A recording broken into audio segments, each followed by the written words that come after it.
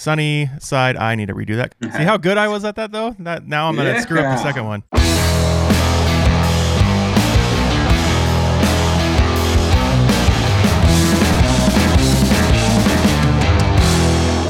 Welcome back to the Side by Side Guys Off-Road Podcast. I'm Big Z, and I'm joined via Zoom today. See, I told you I was going to screw this up. From Southern California in the sunny city of San Diego, we have Adrian Orellana from Rancho Racing. How you doing, bud? Good, man. Happy to be here. I appreciate the invite. Thank you. So last time we talked, we were actually in Hurricane, Utah at UTV Takeover. Kind of give me a rundown. Just how did that event go for you? Yeah, it went good, man. Super rad to just branch off from the racing side of everything and kind of hang out with the boys, hang out with the PRP guys, the Dune Destroy guys, and kind of in their backyard with the sand dunes, and then also a little bit in my backyard with rock crawling and just kind of the desert stuff. So super cool week, man. It was Hurricane Utah is obviously definitely a top of my tier to be going to that. Yeah, it's so scenic and beautiful. I mean, you can't really go anywhere without seeing something cool that you would like to take a picture of. It's always a good time, especially for athletes and guys that sponsor brands and stuff like that need to get some content. It's always a good place to get some content. Yeah, definitely. Yeah, they got everything there for sure. So last time we talked, you were kind of stuck between two boys in a hot tub. What was kind of the fallout for you on that one? I've been asked to do special appearances. And did any of them involve couches? Something about OnlyFans? I don't know. Hey, it's becoming more popular these days. I mean, it's more accepted, right? Yeah. So the reason we had you on the show is you do things, right? You are a UTV racer. You race across the country and sometimes other countries. And so you were getting your cars ready to go, take on Baja. I mean, what else did you have? Did you have a race before Baja, or was Baja the first one after Utah? So right after Utah, it was the Baja 1000. My buddy Justin Lampert runs Cognito Motorsports. He asked me to help him drive his car. So we kind of joined forces and all that stuff. And I got to drive like 400 and something miles or something like that, the Baja 1000. Unfortunately, it didn't go as planned. It was going good until it wasn't. Justin gave me the car, flawless car, and gave me the car with like a 12-minute, 15-minute lead. He started third, and then that was like race mile 300 or something like that. And then I took it all the way to 700, but at race mile 640, I think it was, the motor ended up letting go. We had like a 22-minute lead on second place, and we were just cruising. It was just part failure, unfortunately. Nothing I did, nothing he did. It was just bad luck. And so we unfortunately had to load up the car early. So was that a engine failure or a transmission failure? Yeah, no engine. It looked like it was like the prop shaft for the turbo actually blew out and caused a whole bunch of other damage. So it was just super unfortunate, but it was a good experience. We were doing good. I got all the night section, all that stuff, and everything was going to plan until just bad luck. So when we're talking about prepping for a Baja race, first of all, there's this mindset of, you're going to drive so flipping far. Most guys don't Ironman it, but some I guess do. But the concept is you're going roughly 1,000. They were over 1,100 or something like that this year, right? Yeah. 1,000 something. Mm-hmm. So, but the idea of racing, a lot of the common UTV drivers, we just think racing's jump in and go for it, right? Like it's an easy thing to do, but it's very athletic. You have a lot of cardio, you got a lot of stamina you have to have, and I've heard that firefighters have a good amount of stamina for the thing. But the concept about prepping for a race is, in America we're very focused on short course. There's a lot of short course racing. Yeah. Desert racing's a little bit more extreme. You're going out for hundreds of miles, and then Baja racing's a whole different league of racing. Kind of what's your mindset going into prepping for a Baja race? Maybe how that contrasts to race in America, and kind of where do you land getting ready for that race? Logistics is the biggest thing. Then obviously it goes right back down to prep of the vehicle, taking that extra step, for your car or whatever it may be. But logistics, knowing how long your guys can stay awake for, not keeping them awake too long, because remember they're chasing like Baja 1000 for this one, to went all the way down to La Paz, so that was 1,200 plus miles, and we're looking at 28 hours, 29 hours, 30 hours of just nonstop racing. That's just start of the race. but the pit crews, everybody else has already been up, 5, 6, 7, 8 hours before that. So we're talking almost 40 hours, 35 to 40 hours of just nonstop, just moving. So understanding what gas stations actually run out of gas, because down, further south and further down south in Mexico, they actually do run out of gas, or they close at like 9 o'clock at night, and then you could be stranded out there. So knowing that, knowing what parts to put where for what sections, pre-running comes into play with that. And then also, just knowing who is going to be in each truck, seeing, everybody's got a specialty. So seeing what vehicles have who in them is definitely key. Little things like snacks and food and all that stuff, you're going to load up a cooler. So little things, all those little things, and you got to spread it out amongst 1,200 miles in Baja, knowing what roads are safe and all that. And then now moving over to the race car, little things like, Cryoheat is one of our sponsors. Josh's transmissions, Cryoheat's transmissions, take that extra step for, getting the gears to be stronger, getting the bearings to be stronger, get all the flashing out of the cases. And those little details over that amount of time make a huge difference. I'm racing Baja 1000s and pulling oil out of the transmission, and it's still got a good color to it. It's not burnt or black or anything like that. So those little details like that is what makes a huge difference from winning and losing. Along with snacks in the race car, your diet for the race, before the race, all that stuff goes into play to win that race. So when we're talking about the Baja or just any kind of long desert race, we're talking about a lot of heat, a lot of friction, a lot of oils and lubricants come a big part of how your car survives. How over the years have you approached that differently? You mentioned cryo heat, but like back in the days when you were racing 900s in the in the desert and then moving on up to the thousands, turbos, whatever's, how is your approach to the longevity of the car, the motor, how you drive it, like what you put in it, things like that? How's that changed? Yeah, little tricks with just the type of oil you use, whether you use the Polaris brand or Lucas or Royal Purple is like what I use. So it just all depends. We've tried other oils and it didn't really work out too well. We've actually gone to the extreme of testing oils, because we used to do that back in the 1/2/1600s and 5/16 days of testing the viscosity of the oils after a race. You get a little sample and you send it out to certain people or whatever, and they test it and say, yep, this is what broke down.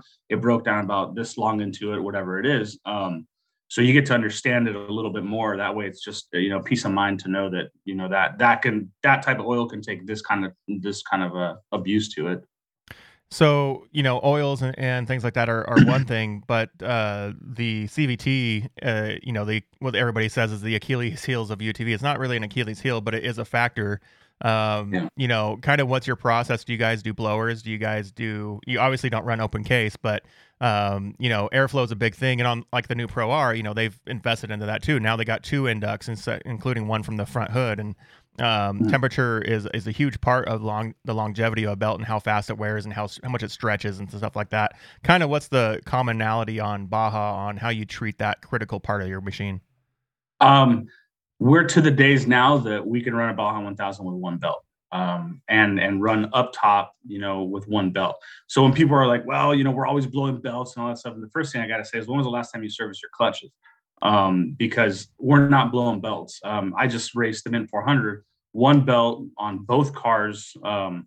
It works. So if you take the necessary steps to take care of your clutches, your CVTs, checking the rollers on both primary, secondary, checking the fingers, making sure they're clean, make sure no debris in there. All that stuff sounds very basic, but a lot of people forget to do that. Resurfacing the clutches with, just alcohol on the clutches, the inside sheaves, Scotch-Brite, whatever it is, just to get all that built up, carbon crap, whatever you want to say, in there. It's just maintenance. 900 days back then was a little different.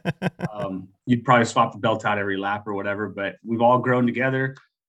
Polaris, Can-Am, Cowie, whoever it is, everybody's kind of grown together to raise those CVTs up to the next level. So you a factory belt guy or aftermarket? So far factory, man. I've tried other belts and I get the most life out of a factory. So they put a lot of money into making a product they can sell, right? They're not there to break belts. So Yeah. So going to Baja, I mean, everyone that you go on social media, the first thing you see about Baja is tacos. Like the first thing everyone posts is we're getting our tacos.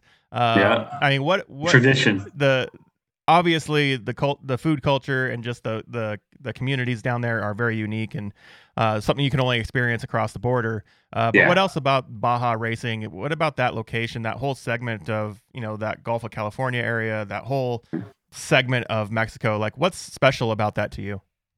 Dude, it's places that 90%, 95% of the people in the world will never see. I mean, you can only get in there with a race car, or if you know how to get there with like a dirt bike or whatever it is.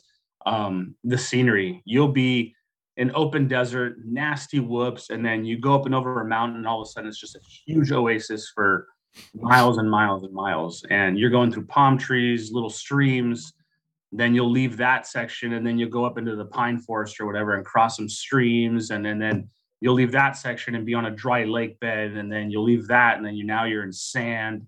I mean, like straight sand dunes. So it changes so much. It has so much to offer. As to here in the States, it's like, well, we're gonna race in northern Nevada. We're gonna race in Pahrump or whatever. Okay, it's like rocky and dusty.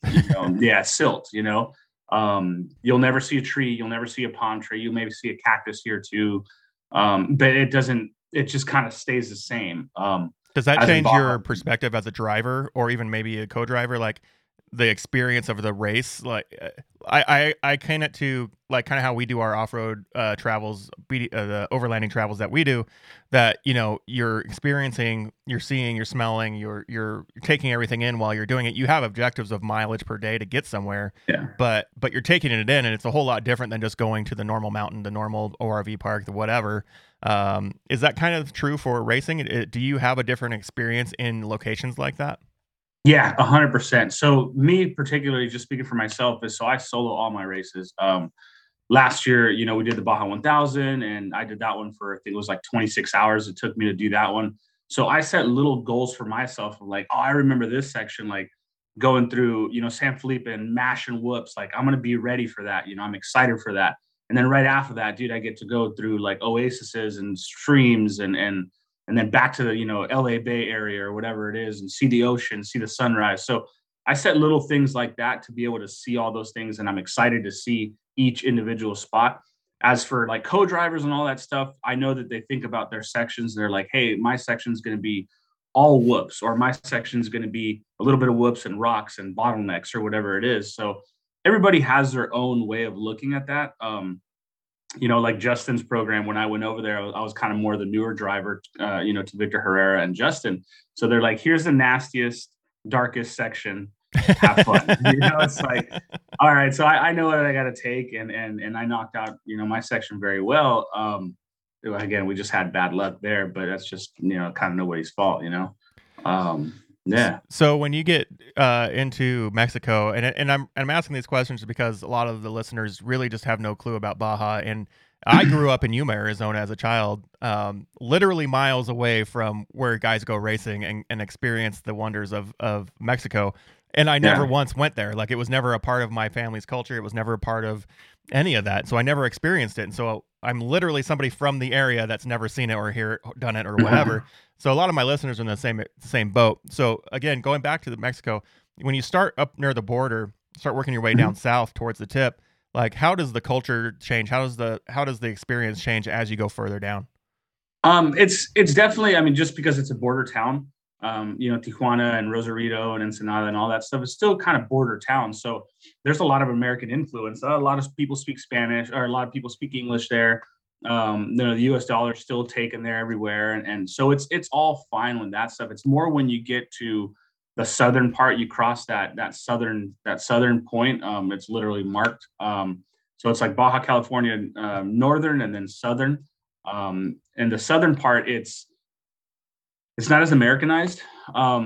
People aren't used to seeing chase trucks and vans and race cars everywhere. So they're super excited for us to be there. It's refreshing to see that again. What Ensenada and Tijuana, it used to be. We've been doing it for years now, decades now, and the northern part.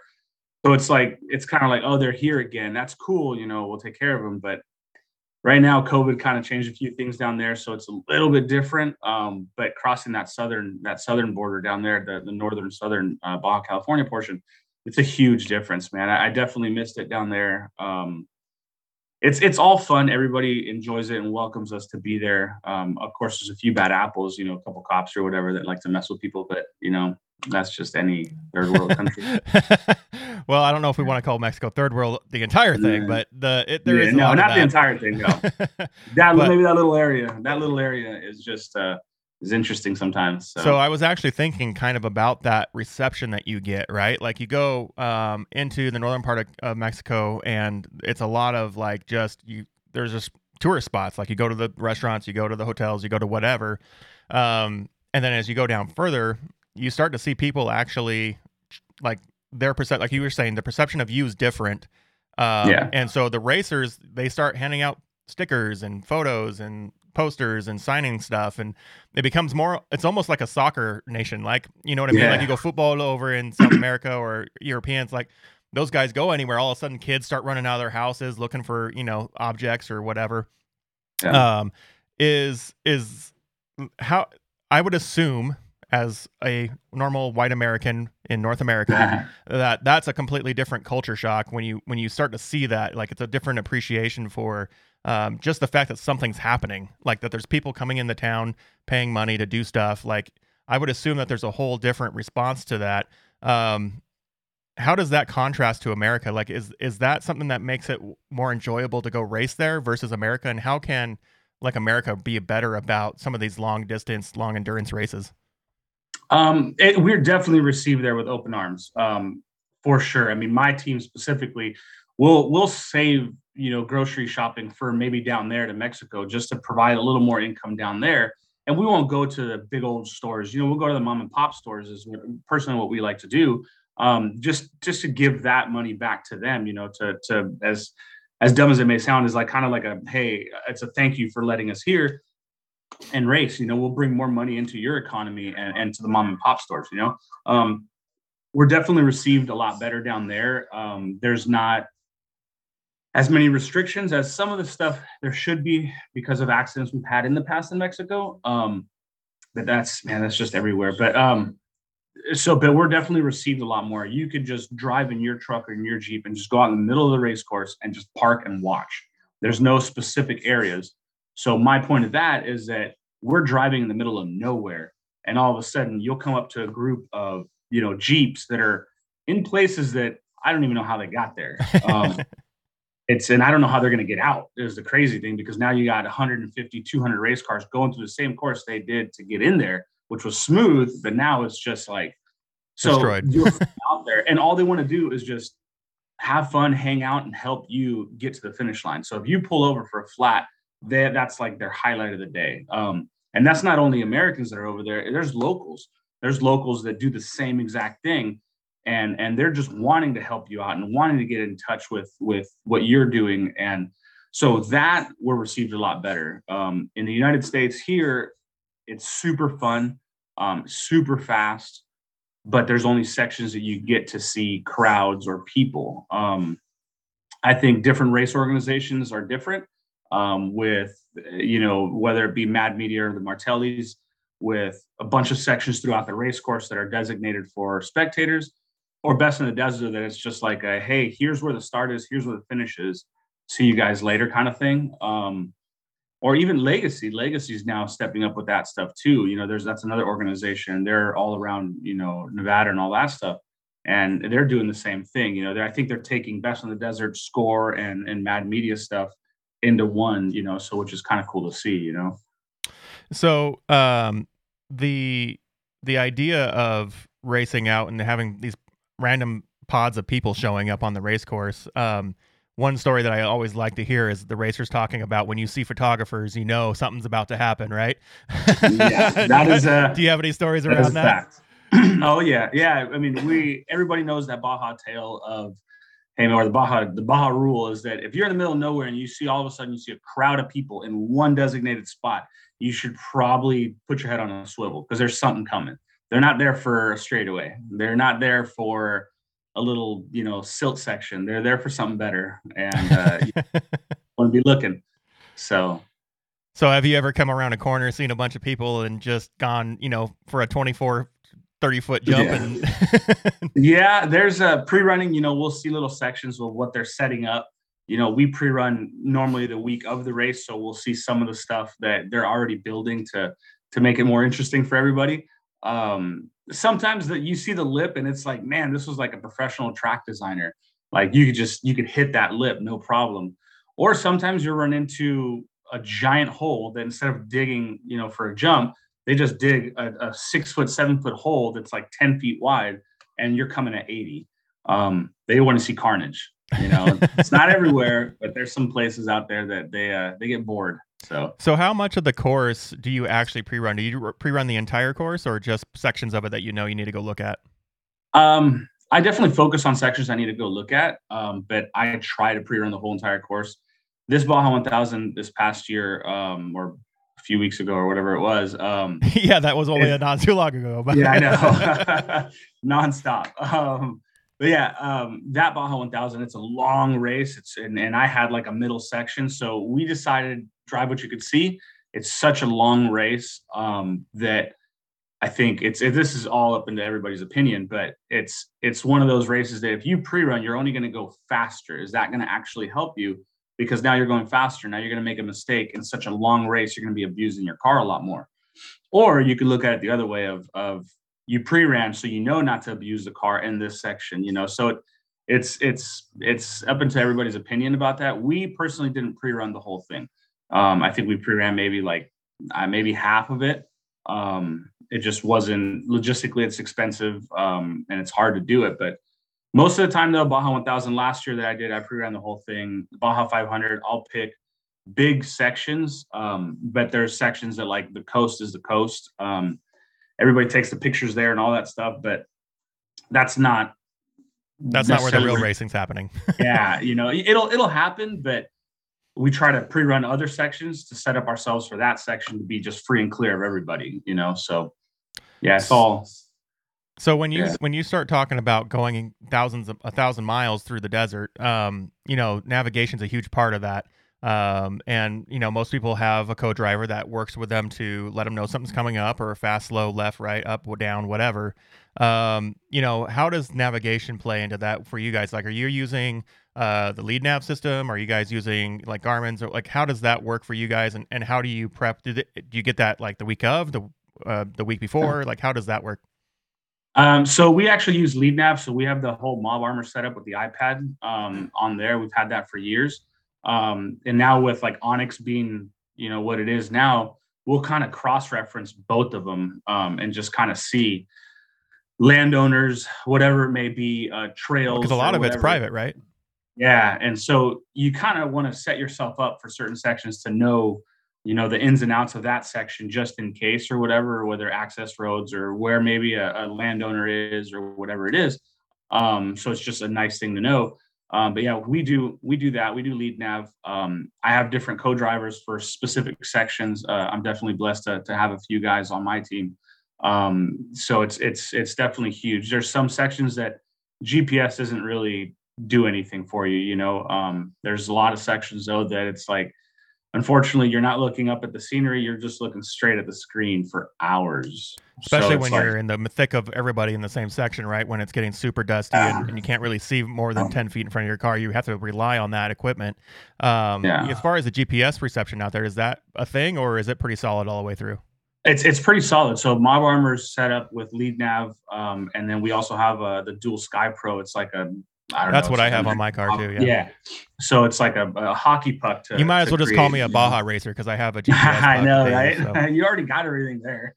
So we use that system. And then the second car that we now have, we did a dual system on that one with it's a Lowrance and also the iPad. So the driver can see the Lowrance and then also the co-driver can see the iPad. So just kind of a redundant system as a backup, And, when you're talking about taking a lot of these, unseen routes and whatnot, excuse me, what kind of faith butt pucker moments are involved with that? Because, I mean, you really, like you were saying, sometimes there's obstacles, sometimes the track changes. How do you balance speed and caution in those times? Man, that's a good question. I just pin it to win it. Yeah, I mean, in all honesty, like the best thing I can say is just over the years, reaction times. Whether it's stuff that I do physically, just training for reaction times, little games, whatever it is, just to make the mind think a little bit faster. That's honestly, that's the only thing I can really say is it's just, if you want to win, you definitely got to go fast. There's a lot of incidents that happen out there in Mexico. And yeah, you just got to keep your head on a swivel. That's the best thing. So when we talk about those incidences and accidents and whatever's, like, what kind of safety things do you got going on with the car and yourself and your how you're set up in the car? Like, what kind of safety things go into play there? So I definitely look at access roads. How I said, I use like Onyx off road and look at access roads and landowners when there's like super remote areas, just so I'm familiar with sections of how to get in and out if I need to.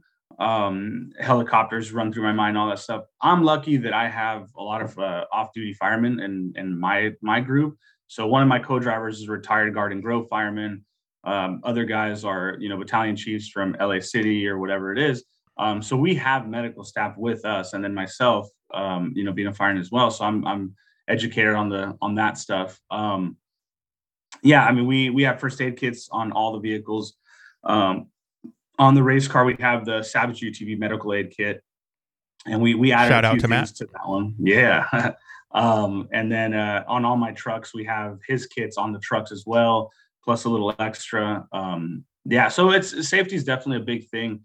Medical is always crossing my mind for sure. And I know my guys feel safe when they see the first aid kit in every single truck. Drivers meetings, I'll point it out and make sure everybody knows that they're familiar with it, so they know that I've taken those precautions.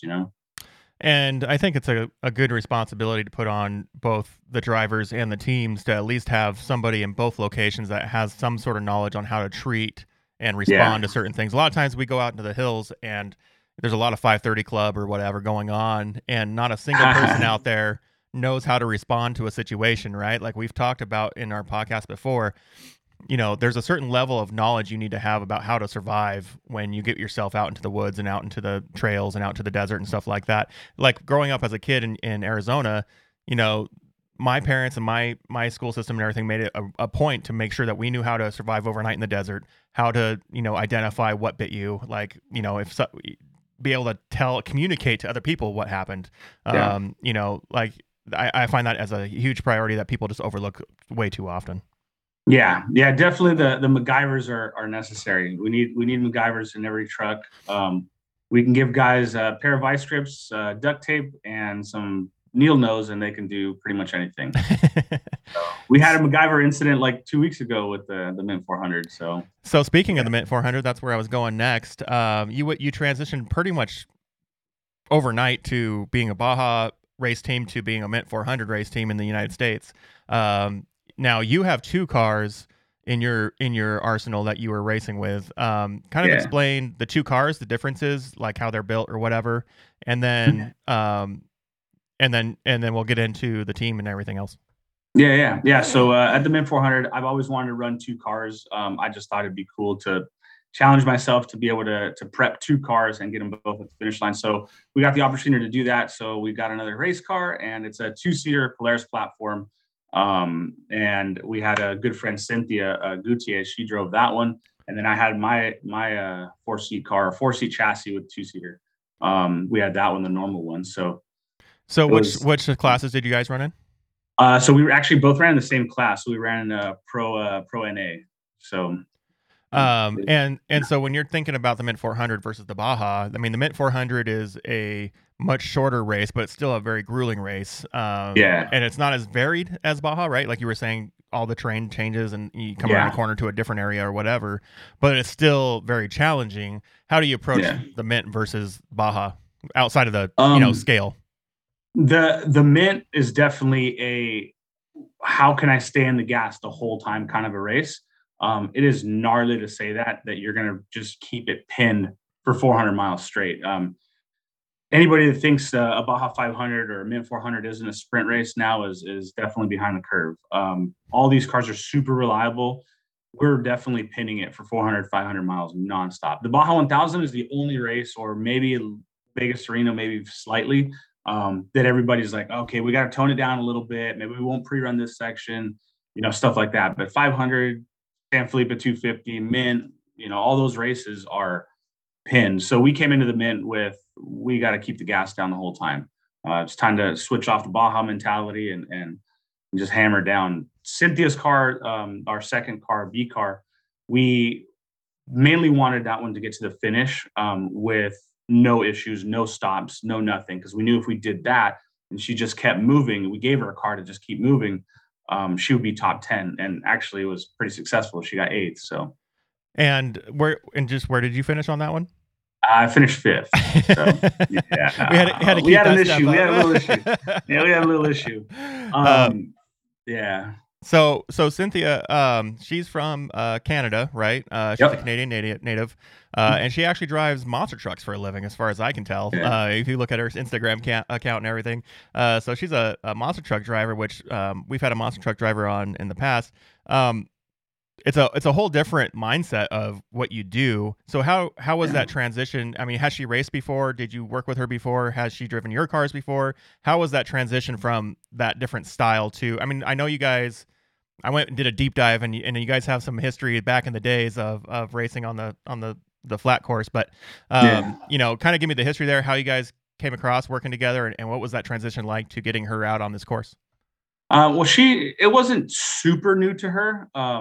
She had done little events before, but getting in a car like this, full 2 chassis, the suspension that we have and all that stuff was definitely new to her.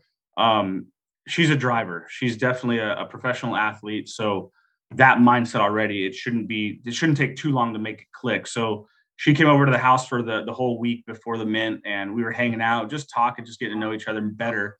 And that obviously brought into the race stuff. And then we just start seeing where we need to work on stuff and where we don't. We ended up building the car together. She ended up helping me out like the final week of the Mint.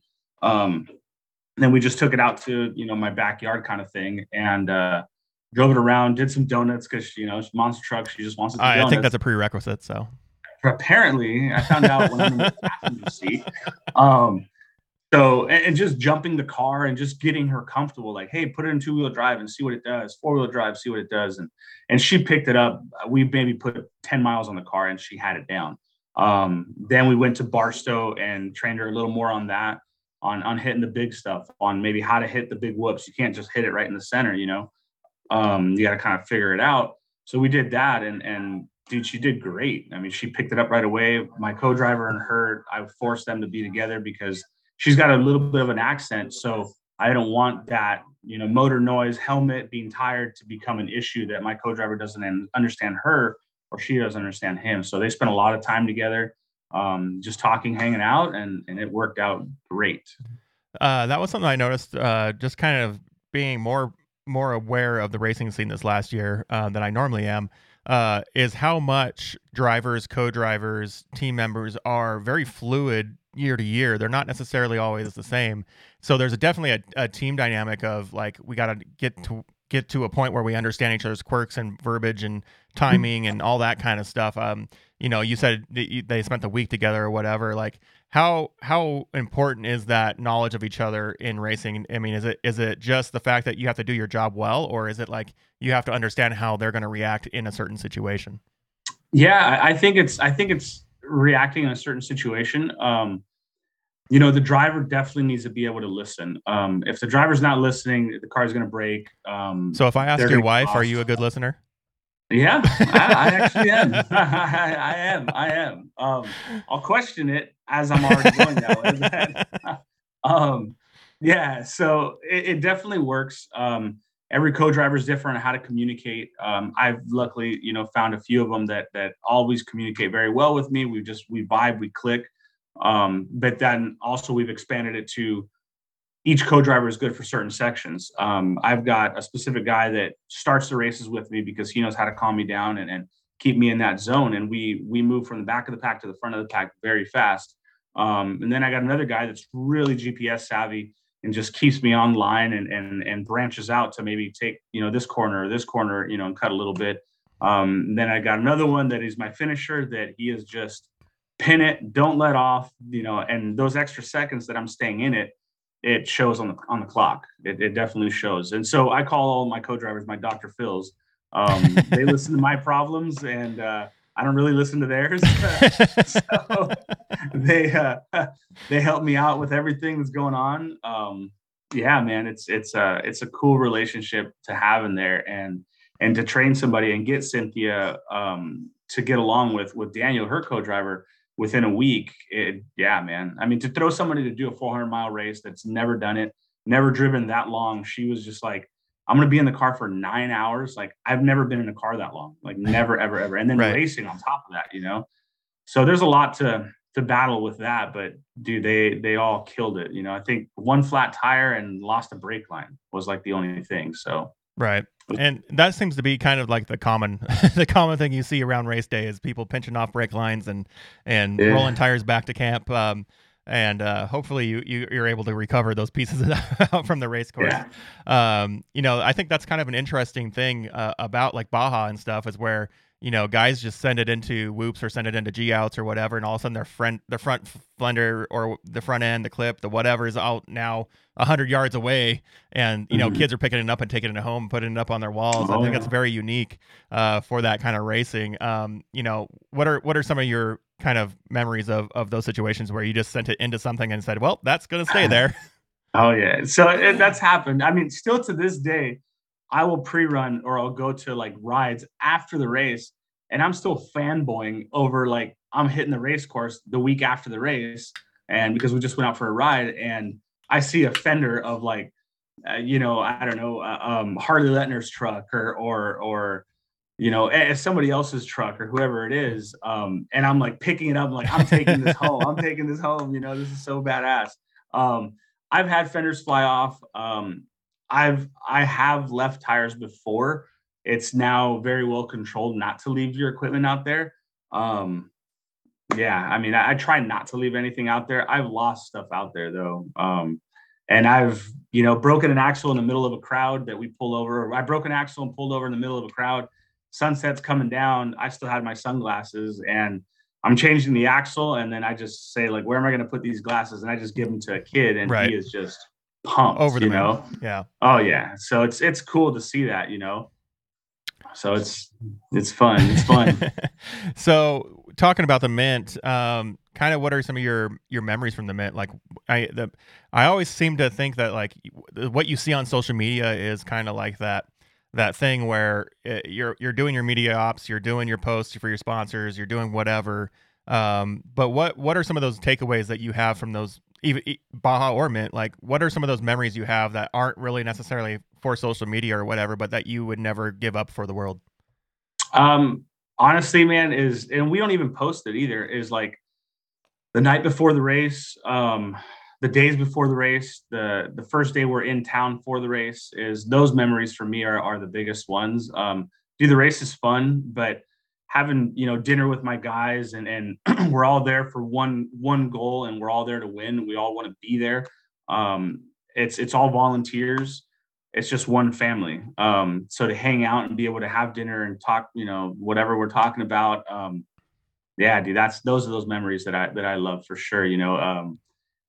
Packing 9 dudes in a toy hauler, and the night before the race, and just hanging out, talking, and going over, whatever we're talking about. Somebody's going to Universal Studios, and then somebody's doing this, and all of a sudden we revert back to, oh wait, hey, what are we going to do at pit 2? What are we going to do? Oh, this, and this, and this. Okay, cool. And then we go back to the conversation.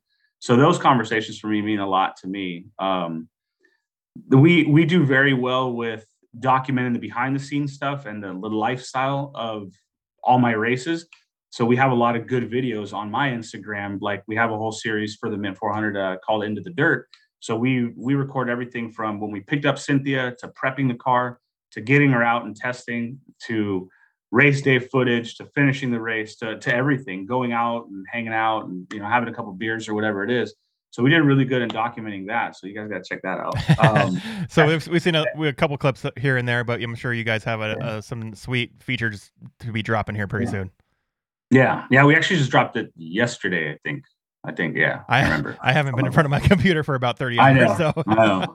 and I'm sure you haven't either. You've been working nonstop trying to catch up as a fireman. So how's life as a Southern California firefighter these days? It was good. It's, it's just that's how it is. Everybody asks, like, do you still work, or like, are you doing this full time? And this racing is definitely a full-time job. I'm blessed to be a fireman, and I'm definitely a fireman first. So it's fun. I'll do a bunch of trades and work overtime and disappear for a few weeks racing.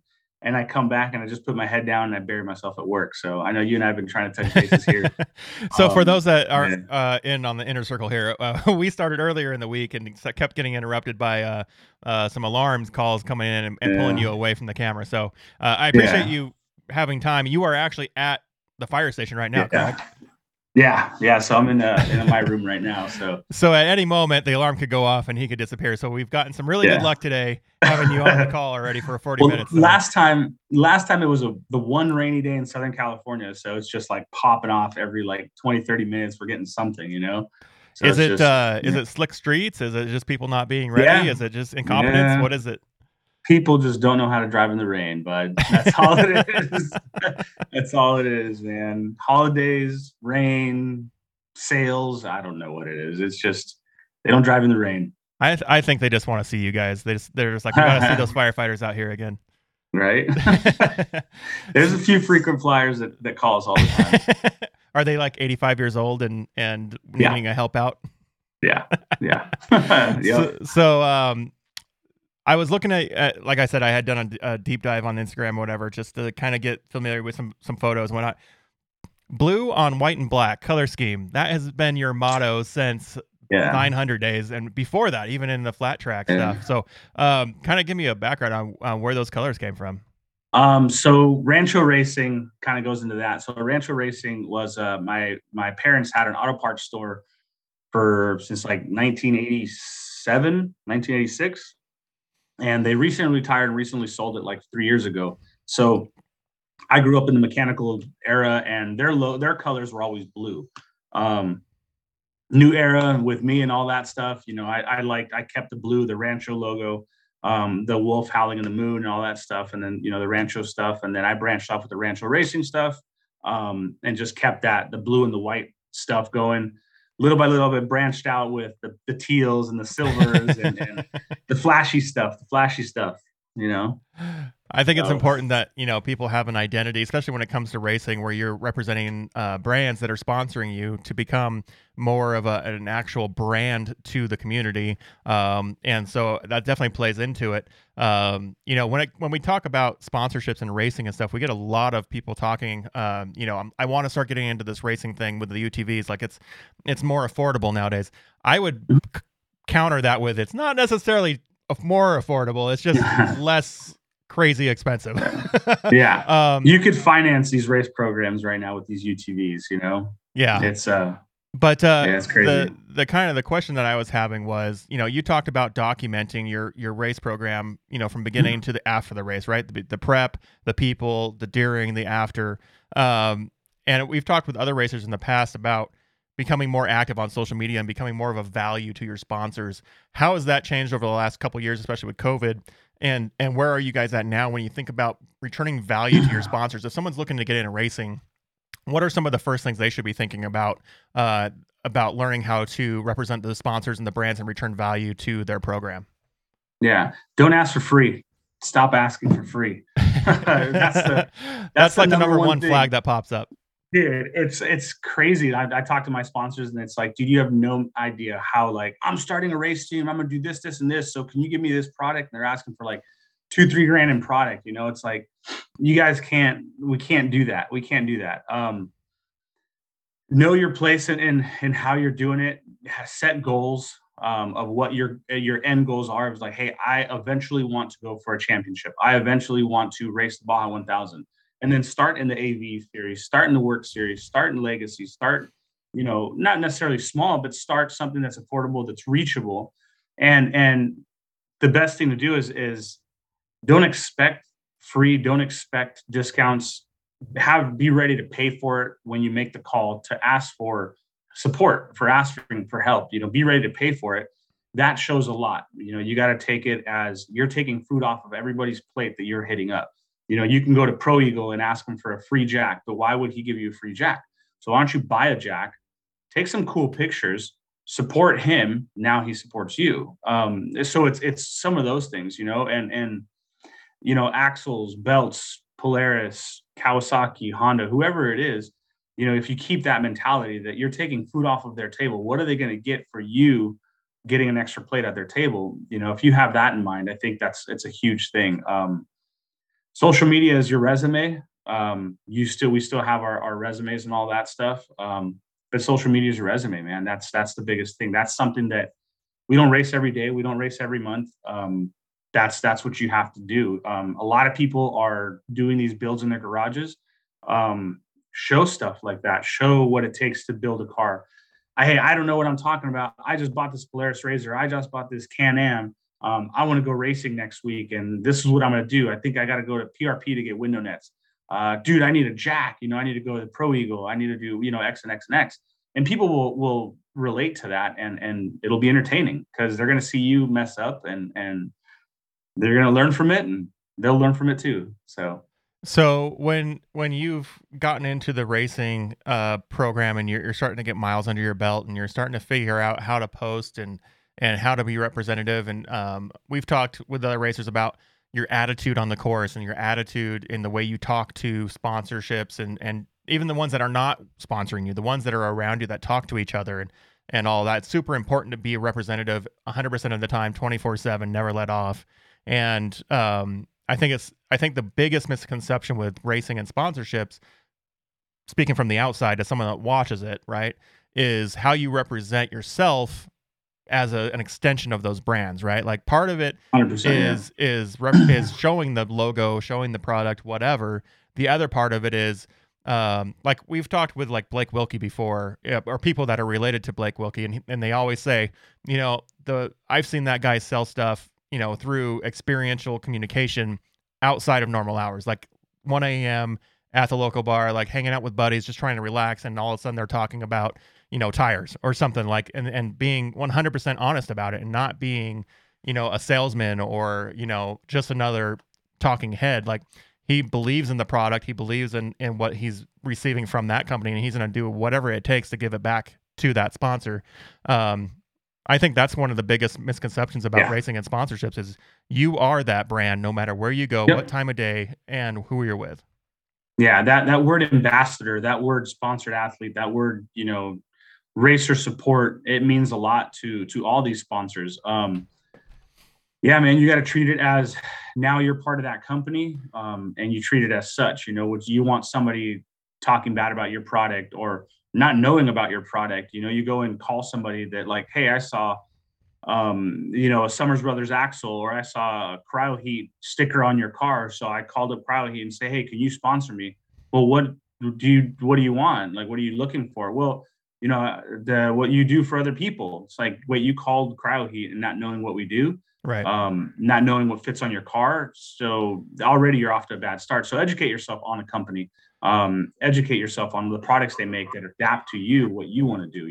Don't just go for the very top, Right. And I've done that before, just even not being a sponsored athlete or anything, right? I go up to a brand and be like, hey, you guys launched this thing with this specific feature on it or whatever, and I think that's really awesome. Like, I'm asking them questions. Like, I want to know why they made this better or how they made it better or whatever, and being like, hey, I know you did it on the previous version, it looked like this, and now this new version looks like that. Hey, can you tell me why you did that? And I'm really interested to know more about you and your product. And all of a sudden now I'm talking to the guy behind me that didn't have that conversation time about that product, that thing. And brands really connect with that. Yeah, big time. Like breaking it down to what tire you're going to run, you're going to be running, the EFX Moto Rally or whatever tire you look at, and be ready to ask questions, because you can ask, the person that works there, you can ask them questions about that, and they'll take it as like, oh, okay, this guy's doing a little bit of research. He's putting in a little bit of time. He's making himself educated on my product. So already that's a start in the right direction to like, I may want to help this guy out, So it's definitely one of those things you can't just ask for free. Be ready to pay for it 100% of the time, and be grateful for what you get. I think right now a lot of people are forgetting that. This UTV game is changing every day. Pro R coming out, rumors of other people having other cars. It's changing, and it changes every single year. So speaking of the Pro R, let's talk a little bit about that. That machine's come out. We now have a super mega unlimited class thing going on for it, and breaking that 1,000cc barrier and all that jazz.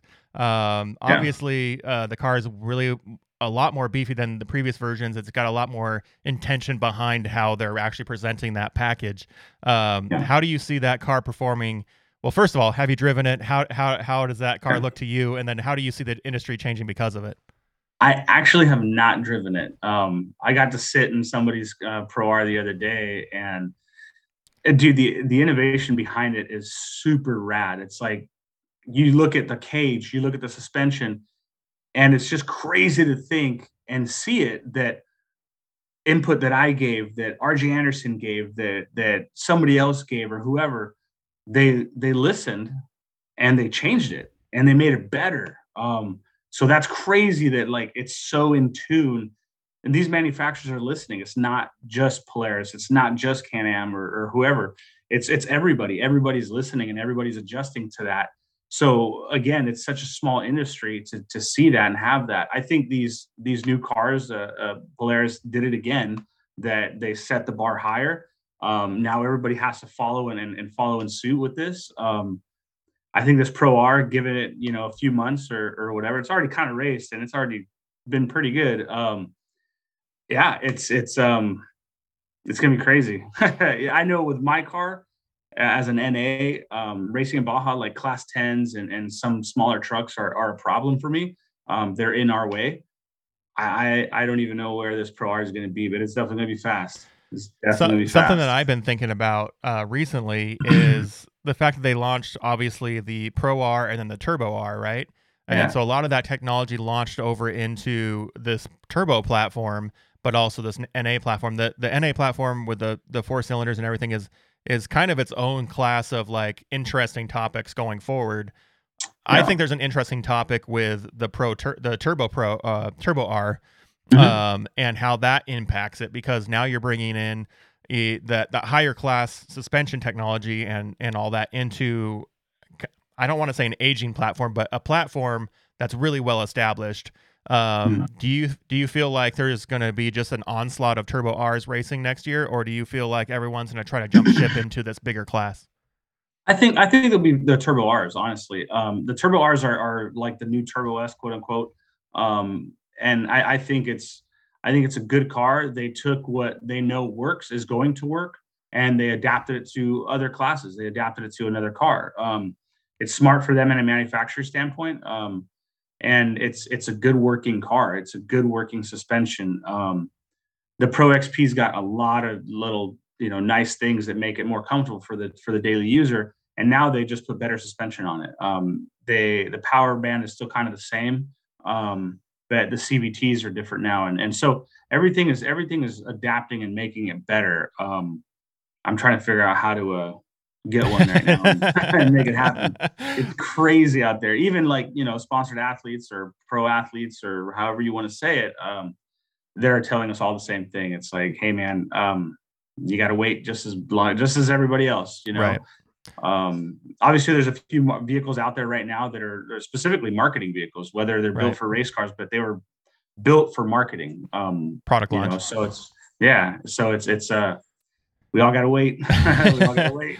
So, I mean, that was kind of something I was thinking about was, when you look at the purchase of your next car, we're about to record a, what car to buy in 22 episode, like that. All these things are in my head, and it's interesting to look at the counterbalance between, a new platform, big horsepower, lots of potential, awesome suspension, wheelbase, all that kind of stuff. And then looking at like the Turbo R, where it's, it's more affordable. It's not necessarily as cheap as it used to be, but it's more affordable than the Pro R.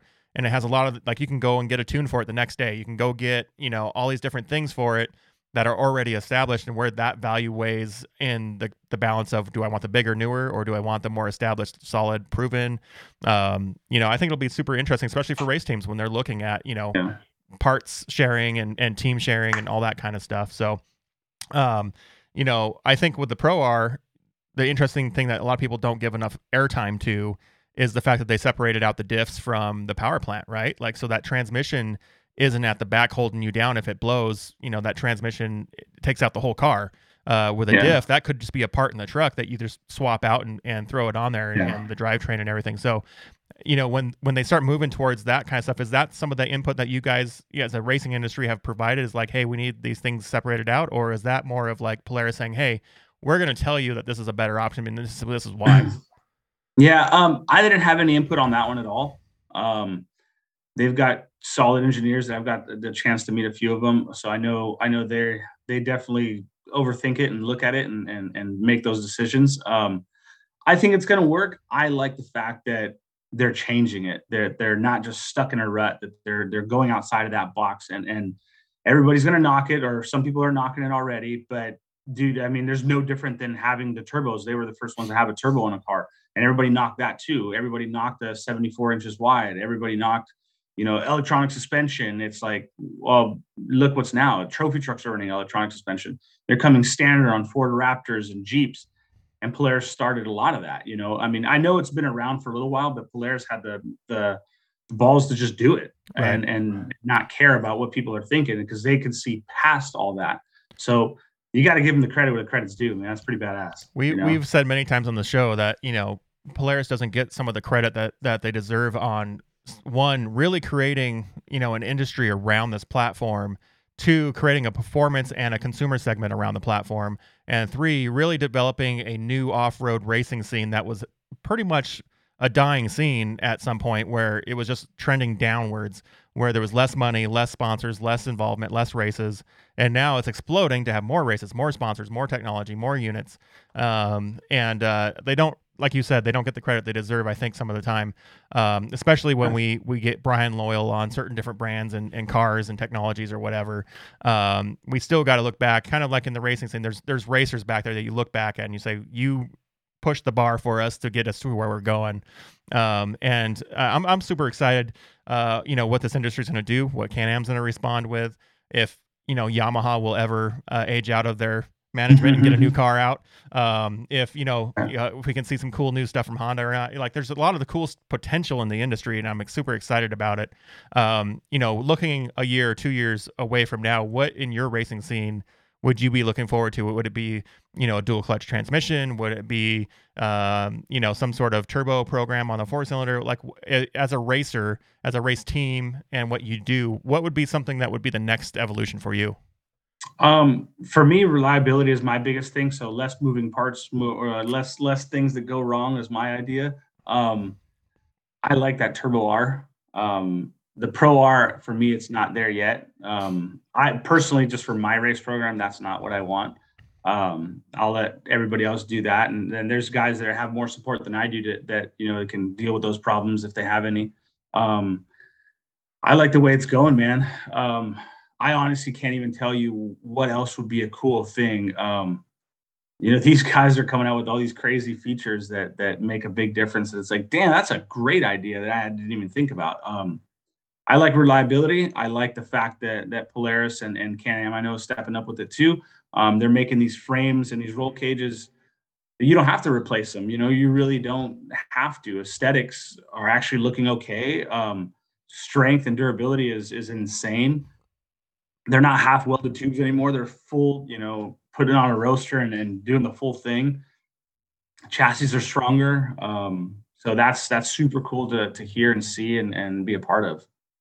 So looking towards 2022, what kind of things are you looking forward to? What kind of new things are popping up that you're excited about? And kind of what's the near-term future look like for you and your racing team?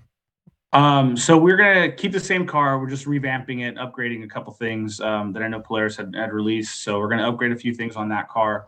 It's a super reliable car. We're still, placing in the top 3 all the time. So we're going to keep that car. And I was going to go for a Score Championship. Actually, this is the first time I'll say it. I was going to go for a Score Championship next year, but the way COVID's affecting things and the way sponsors are going and just how everything is, delays, all that stuff, it makes more sense to just keep I call it the Rancho schedule that a lot of people are now adopting. But big races, man, Mint 400, Baja 500, Vegas to Reno, Worlds, Baja 1000. I think those 5 races are heavy hitter races. Only the big boys show up to those ones. Yeah, I think that's our schedule for next year. We've done it a few years now. I'd like to go for a championship, but that's just a personal thing. But next year, I think we're going to do those 5 heavy hitter races, starting off in March with the Mint 400. I think that really is a definition between different styles of racers, right? Like there's the guys that just like, I want to own everybody and own everything and all the points, and I'm going to take the top position and everything. And then there's a different style of racer where it's like, we're going to represent our brands in the entire year long, no matter where we're at, what we're doing. And we're going to have an awesome program, and we're going to do the best we can at these choice races where we can get the most exposure for our sponsors, the most value out of the race, and try to get the crown at that event, right? And I think that's two different mindsets, and you've obviously chosen that event mindset versus the series mindset. And the truth be told, the guys going after the points and all that stuff, that's a much more expensive program. Yeah, it's compared to the races that we're doing my schedule for next year, honestly, it costs about the same. It's probably a little more expensive because it's all big races. It's the, I don't even want to say dedication anymore. It's what your sponsors want. A points championship is a sponsor driven thing, I believe. It's cool to say, bragging rights that you're a points champion and all that stuff. But if I won all those 5 races that I said, I guarantee you, I'm getting more coverage than you are with your points championship. That's just the fact of it. It sucks that people are dedicating their time and money to go do a championship and they're not getting the credit that they deserve for busting ass and doing it all year. But now, these modified schedules, we're hitting big races and these races are bigger than a lot of the other races. So it definitely takes a lot of money and a lot of dedication to do that as well. So it'd be cool, maybe somebody to step up and go after all these, whatever, Triple Crown, whatever you want to call it, all these big races to make a series with that alone, and spread the love to all the organizations. Right.